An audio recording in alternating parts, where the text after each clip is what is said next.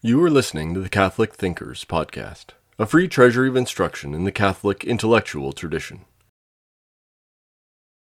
Today, I'd like to talk to you about the question, does evil disprove God's existence? And we could break down this question into some sub-questions, further questions, including, does any evil whatsoever disprove God's existence? If there's just one person who has a toothache, is that sufficient for showing that an all-good, all-powerful God does not exist? Secondly, does unjustified evil disprove God's existence? And here I'm going to examine different defenses of God: the good of nature defense, the free will defense, the character building defense, and the punishment defense. Finally, I'll consider the question, could we know that there is unjustified evil? So before we get into this, what I would like to do is point out that in American law, at least, you are innocent until proven guilty. And so maybe we can extend the same protection to the idea of God, that God is innocent until proven guilty. To put the case in another way, it's the burden of proof of showing that evil disproves God's existence is on the person who makes that claim. And so what I'm going to do is examine that claim, the idea that evil disproves God's existence. And until that claim is proven, then God would be innocent until proven guilty, and the problem of evil would not show that God does not exist. Now, there's really two versions of the problem of evil, and I'm going to talk about both versions. One version is called the logical problem of evil, and that's the idea that any suffering whatsoever disproves God's existence. If there's one person with a hangnail, that alone would show that God does not exist. The evidential problem of evil is that there's unjustified evil that disproves God's existence. So according to this view, yes, it's possible that there could be some small evils, and that is compatible with God's existence. But clearly, there is unjustified evil in the world, and that does disprove God's existence. So first, the logical version of the problem of evil is very old. It goes back to Greek philosophy, and it goes like this. If God is morally good, God would want to make a world without suffering. If God is all-powerful, he could make a world without suffering, but obviously suffering does exist. Therefore, a God who is morally good and all-powerful does not exist. So this is the logical version of the problem of evil. And it doesn't rely on massive amounts of suffering. Really, any suffering at all could be enough to show that God does not exist. Any evil at all, even just a single toothache, disproves God's existence. Now, a question for this view is the following. Must a morally good being prevent all suffering that he or she has the power and opportunity to prevent? How would you answer that question? Well, is your dentist a good person? Maybe he or she is. Let's assume it's a she, and let's assume she is a good person. Now, isn't it true that your dentist knows, if you go to the dentist, that what she does is going to cause you some suffering? It may not be great suffering, but if the dentist is picking away at your teeth or giving you a shot of Novocaine, it causes some suffering. And yet, your dentist is justified in causing that suffering. So it seems then that a morally good being like your dentist does not have a duty to prevent all suffering that she has the power and opportunity to prevent. In other words, she could prevent the suffering that you endure through getting a Novocaine shot or through cleaning your teeth, but she doesn't do that. Now, why is she nevertheless still a good person? Well, presumably she has a very good reason for not preventing that suffering that you endure. In other words, it's better for you to have your teeth cleaned and have the shot of Novocaine than it is to let the cavity get bigger and bigger and worse, and then you get a huge infection, and then you die of an infection. In a similar way, maybe you've had a coach that really pushed you to do your best in athletics. I think back on a coach I had during my time in high school. cross country, and we would run 10 miles, 11 miles, and run super hard, and I'd want to quit. And he kept on pushing me and kept on making me work harder and harder. And good coaches do that. Now, my coach did have the power to prevent that suffering. My coach could have said to me, hey, take it easy, just relax there, don't worry about running hard. But we wanted to win victory. We wanted to be a good team. And of course, that's impossible to do unless we train really hard. And so good coaches sometimes have the power and opportunity to prevent the suffering of their athletes, but nevertheless encourage them and even make them do really strenuous workouts, despite the suffering that endures. But the coaches are not morally bad as a result. Think too, perhaps, about your parents. If you had good parents, they sometimes got you in trouble for doing naughty things. And they could have not done that. No child enjoys getting in trouble. And so your parents had the power and opportunity to prevent the suffering that you went through and getting in trouble when you were a kid. And yet, if they're good parents, at least, they were justified in getting you in trouble. Those occasions helped you hopefully to grow and become a better person. And so it seems to follow that moral goodness is compatible with not preventing all suffering. A morally good being prevents unjustified evils. Thus, the claim any evil at all disproves God's existence is untrue. It is possible that a morally good God could not prevent some evils so long as they were justified. So this brings us to the second version of the problem of evil, the evidential version. So does unjustified evil disprove God's existence? Well, Aquinas provides a number of defenses of the idea of God's existence being compatible with evil. And one of them I'll call the good of nature defense.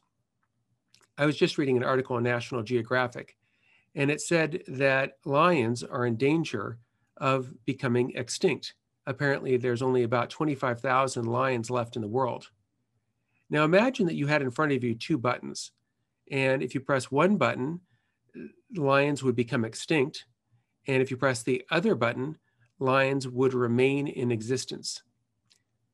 I don't know about you, but I would definitely press the button that kept lions in existence. I think it's a good thing that lions exist, and I think it would be a bad thing if all the lions became extinct.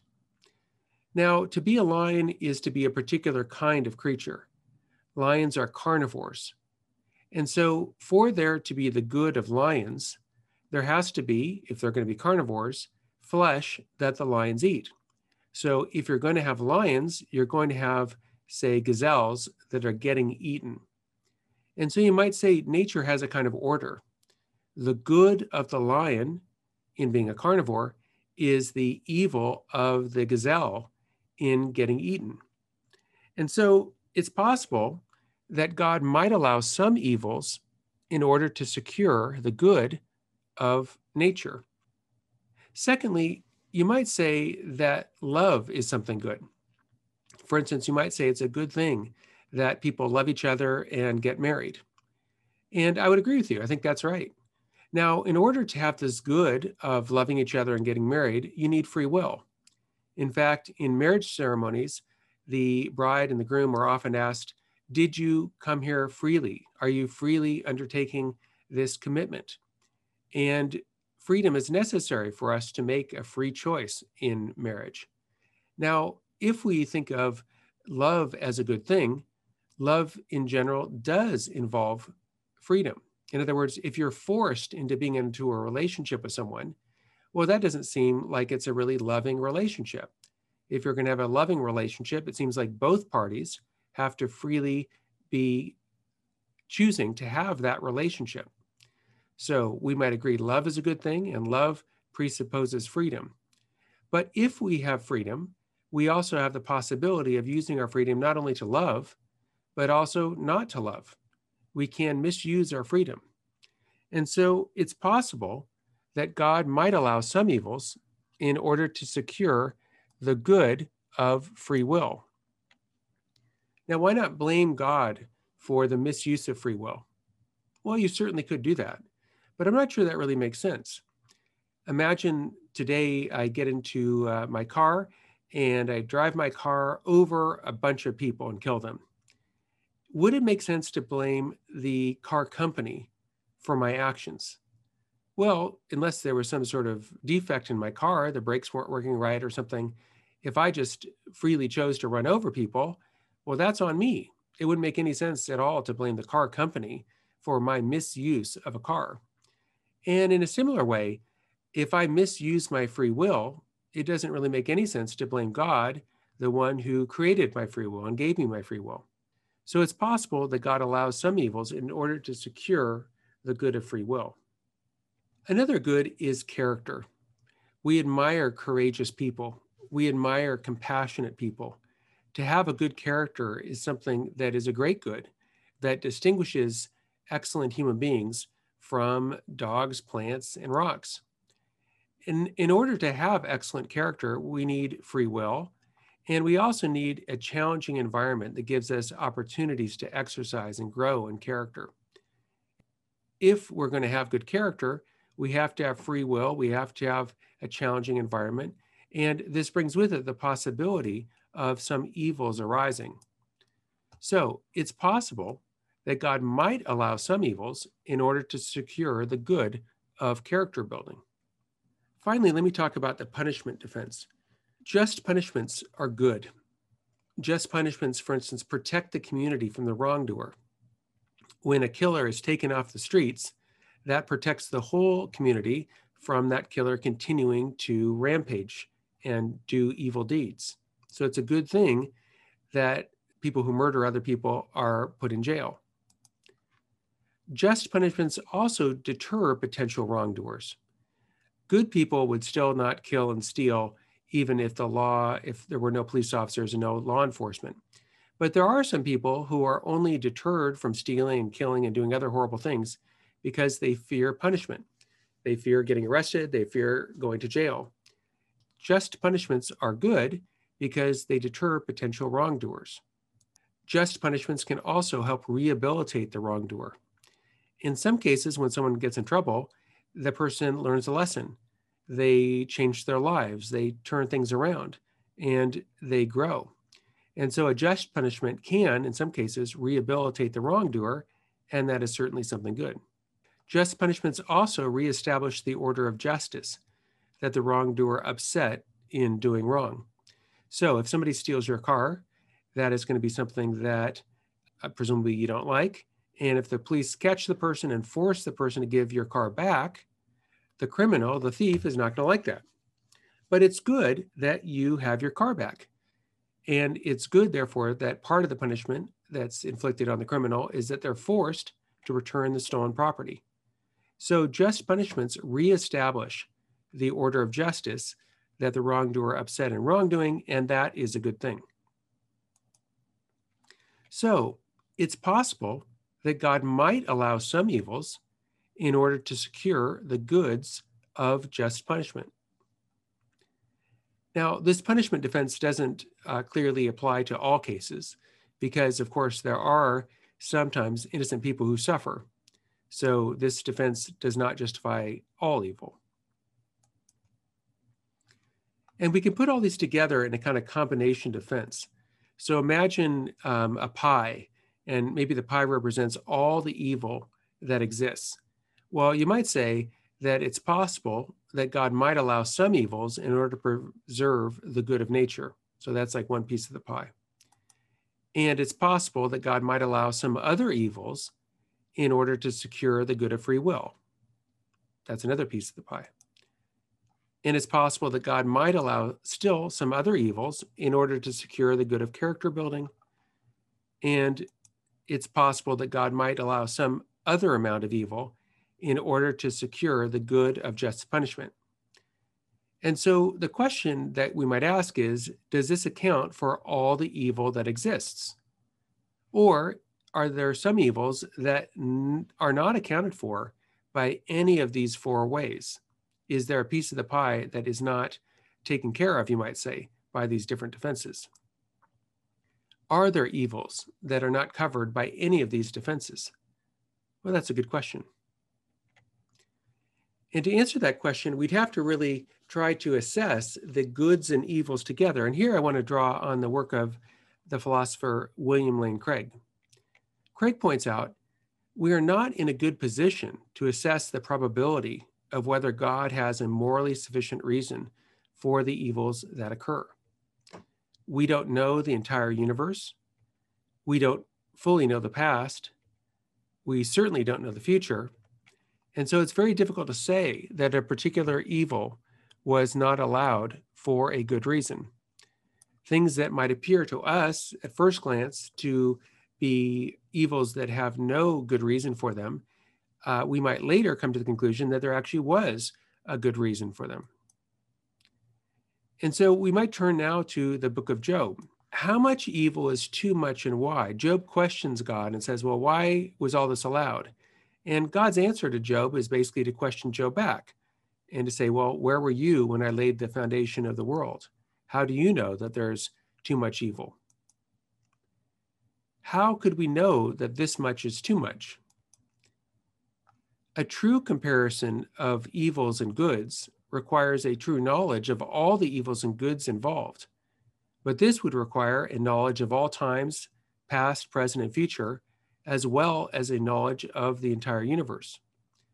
But there seems to be only one possible being that could have all that: a perfect knowledge of all goods and all evils, a perfect knowledge of past, present, and future, and how all these goods and evils are connected, and that being is God.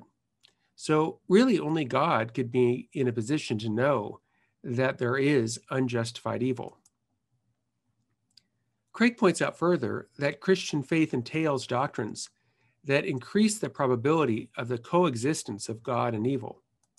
He notes that the chief purpose of life is not happiness, but the knowledge and love of God. So the Christian view is that life is not for the sake of happiness, at least not for the sake of happiness understood as just bodily pleasure, but that the ultimate purpose of life is love of God and love of neighbor. And of course, we can't really have love of God or love of neighbor without knowledge. We can't love what we don't know. And so if we think of the purpose of our lives, not in terms of pleasure and happiness understood in that sense, but rather as the knowledge and love of God, that leads us to think about the problem of evil in a different way. The Christian faith teaches that mankind is in a state of rebellion against God and his purpose, and that this knowledge of God spills over into eternal life. So if mankind is in a state of rebellion, then punishment is something that is just and appropriate. And if the knowledge of God and the love of God isn't simply for this life, but continues into eternal life, that also increases the probability of the coexistence of God and evil. Because if all we were talking about was this life, well, then it's clear that there are some people who suffer unjustifiably in this life. But if there is a life to come, then that may change the overall assessment of whether it was worthwhile to go through the suffering that we experience in this life. Craig also notes that the knowledge of God is a incommensurable good. What he means is it's such a great good that it can't be compared to anything else in this life. Now, you may have had the experience in your own life of only later discovering meaning in your own suffering. Have you ever undergone suffering that seemed at the time totally worthless, but later you saw that the suffering as leading to something worthwhile, such that you would have chosen to undergo the suffering in order to obtain the benefit? So maybe when you were in high school, you went through some terrible suffering. Your girlfriend or boyfriend broke up with you, and it made you really sad, and you thought this was terrible. And at the time, you thought this was just totally worthless suffering.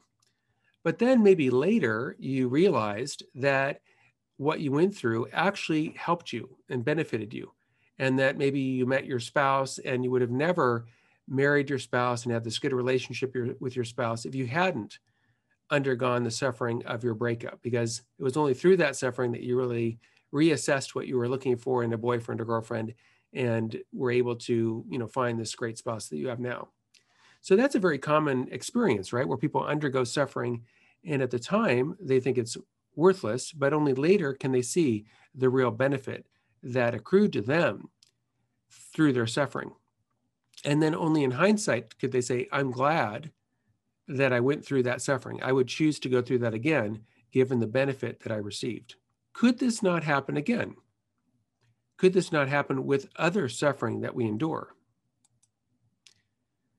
Craig also argues that part of the problem of evil isn't so much logical, but rather emotional. He says that, quote, I think that most people who reject God because of the evil in the world don't really do so because of intellectual difficulties. Rather, it's an emotional problem. They just don't like a God who would permit them or others to suffer, and therefore they want nothing to do with him. So Craig calls this the emotional problem of evil. And you can see why people would feel this way, that especially when we're going through suffering, we want to blame someone, and God seems like a good person to blame for the suffering that we're going through or that those that we love are going through. Now, Craig thinks that God in Christ is the answer to this emotional problem of evil. He says, if God does not exist, then we are lost without hope in a life filled with gratuitous and unredeemed suffering. God is the final answer to the problem of evil, for he redeems us from evil and takes us into an everlasting joy of an incommensurable good, namely fellowship with God himself. So Craig believes, of course, that Christ is the one who saves us from the ultimate suffering, the suffering of being eternally separated from God, and that Christ himself does this by means of his own suffering. Christ redeems suffering in part by making suffering so important in terms of helping other people. In the Christian view, the suffering of Jesus was maximal. At least that's what Aquinas thought. He thought that Jesus underwent the greatest of all possible suffering. And he underwent this greatest of all possible suffering in order to achieve the greatest of all possible goods, namely eternal happiness for all those who are saved. And so, on the Christian view at least, God does not ignore suffering, but God uses suffering for a greater good. And just as the suffering of Jesus was for the sake of this great good of perfect happiness with God, so too the suffering of anyone on earth can be joined to the suffering of Christ in terms of promoting that ultimate good. Now, what is that ultimate good? Well, that ultimate good is really heaven. And what is heaven? Well, it's, you might say, the ultimate and lasting loving relationships. It is loving God perfectly and being loved by God perfectly. It's loving other human beings and loving yourself perfectly and being loved by other human beings and by yourself perfectly. It's objective flourishing. It's getting the subjective desires of your heart. So heaven, at least on the Christian view, is absolute perfect happiness. And heaven is everlasting. No one goes to heaven and then loses heaven. So we have perfect happiness. Now, given that heaven is everlasting, it is a kind of joy and a kind of perfection that radically overwhelms any possible suffering that we could have here on earth. So imagine the very worst possible suffering you could have here on earth. Say it's, you're getting tortured. Well, that's obviously, unbearably bad suffering. So imagine somebody who's tortured their entire life. Okay, so human beings, live roughly 80 years, but let's say the person lives a super long time. So they live 120 years and they're getting tortured every day. Well, that's maximal human suffering. But if we compare that to the joy of heaven, it is overwhelmingly the case that the joy of heaven is greater than that. So if we think of maximal suffering as a 10 out of 10 in suffering, maximum joy would be a 10 out of 10 in terms of joy. And if you multiply the intensity of the suffering by the duration of the suffering, you get a kind of number. So 10 out of 10 in terms of suffering times 120 years. And the same thing would be true of heaven, right? 10 out of 10 in terms of joy, but it's multiplied not by 120 years or by 120 million years or even by 120 billion years, but by everlasting time. And so the suffering, even the very worst possible human suffering, ends up, in terms of an overall comparison, to be very minute in comparison to the joy of heaven. At least that's what Aquinas says. And remember that the argument from evil is an argument about inconsistency, that it's inconsistent to hold both that God is all good and also that God could sometimes allow suffering for the sake of some good. But if heaven exists, then part of what we have to take into account in terms of the good that God might be seeking would be including our perfect happiness, not just here on earth, which of course is impossible, but in the life to come. So if these arguments are correct, then God is innocent because not proven guilty. The case against God from evil does not succeed in showing that it's impossible that God exists and that this existence is compatible with there being evil in the world. And if that's right, then Aquinas has been able to show the reasonable faith, the faithful reason that he exercised throughout his life. So this brings us to the end of our conversations about Aquinas. We talked a lot about God's existence in earlier lectures and characteristics of God, the divine will, the divine knowledge. We talked about the idea that Aquinas does not contradict himself in holding that God does not have a body and yet that Jesus is God. And finally, today, I tried to give various reasons, mostly from Thomas, but also from some others, to believe that the existence of evil does not show that it's impossible that God exists. But part of the good of philosophy is the good of ongoing conversations and ongoing thought. So I hope that these lectures of mine have been an occasion for you to think about these ultimate questions, because at the end of the day, we're all philosophers, and our choice is really whether we're going to think well or think badly. And so hopefully this engagement has been a chance for us to think more carefully about these issues of ultimate importance. We hope you enjoyed listening to Catholic Thinkers.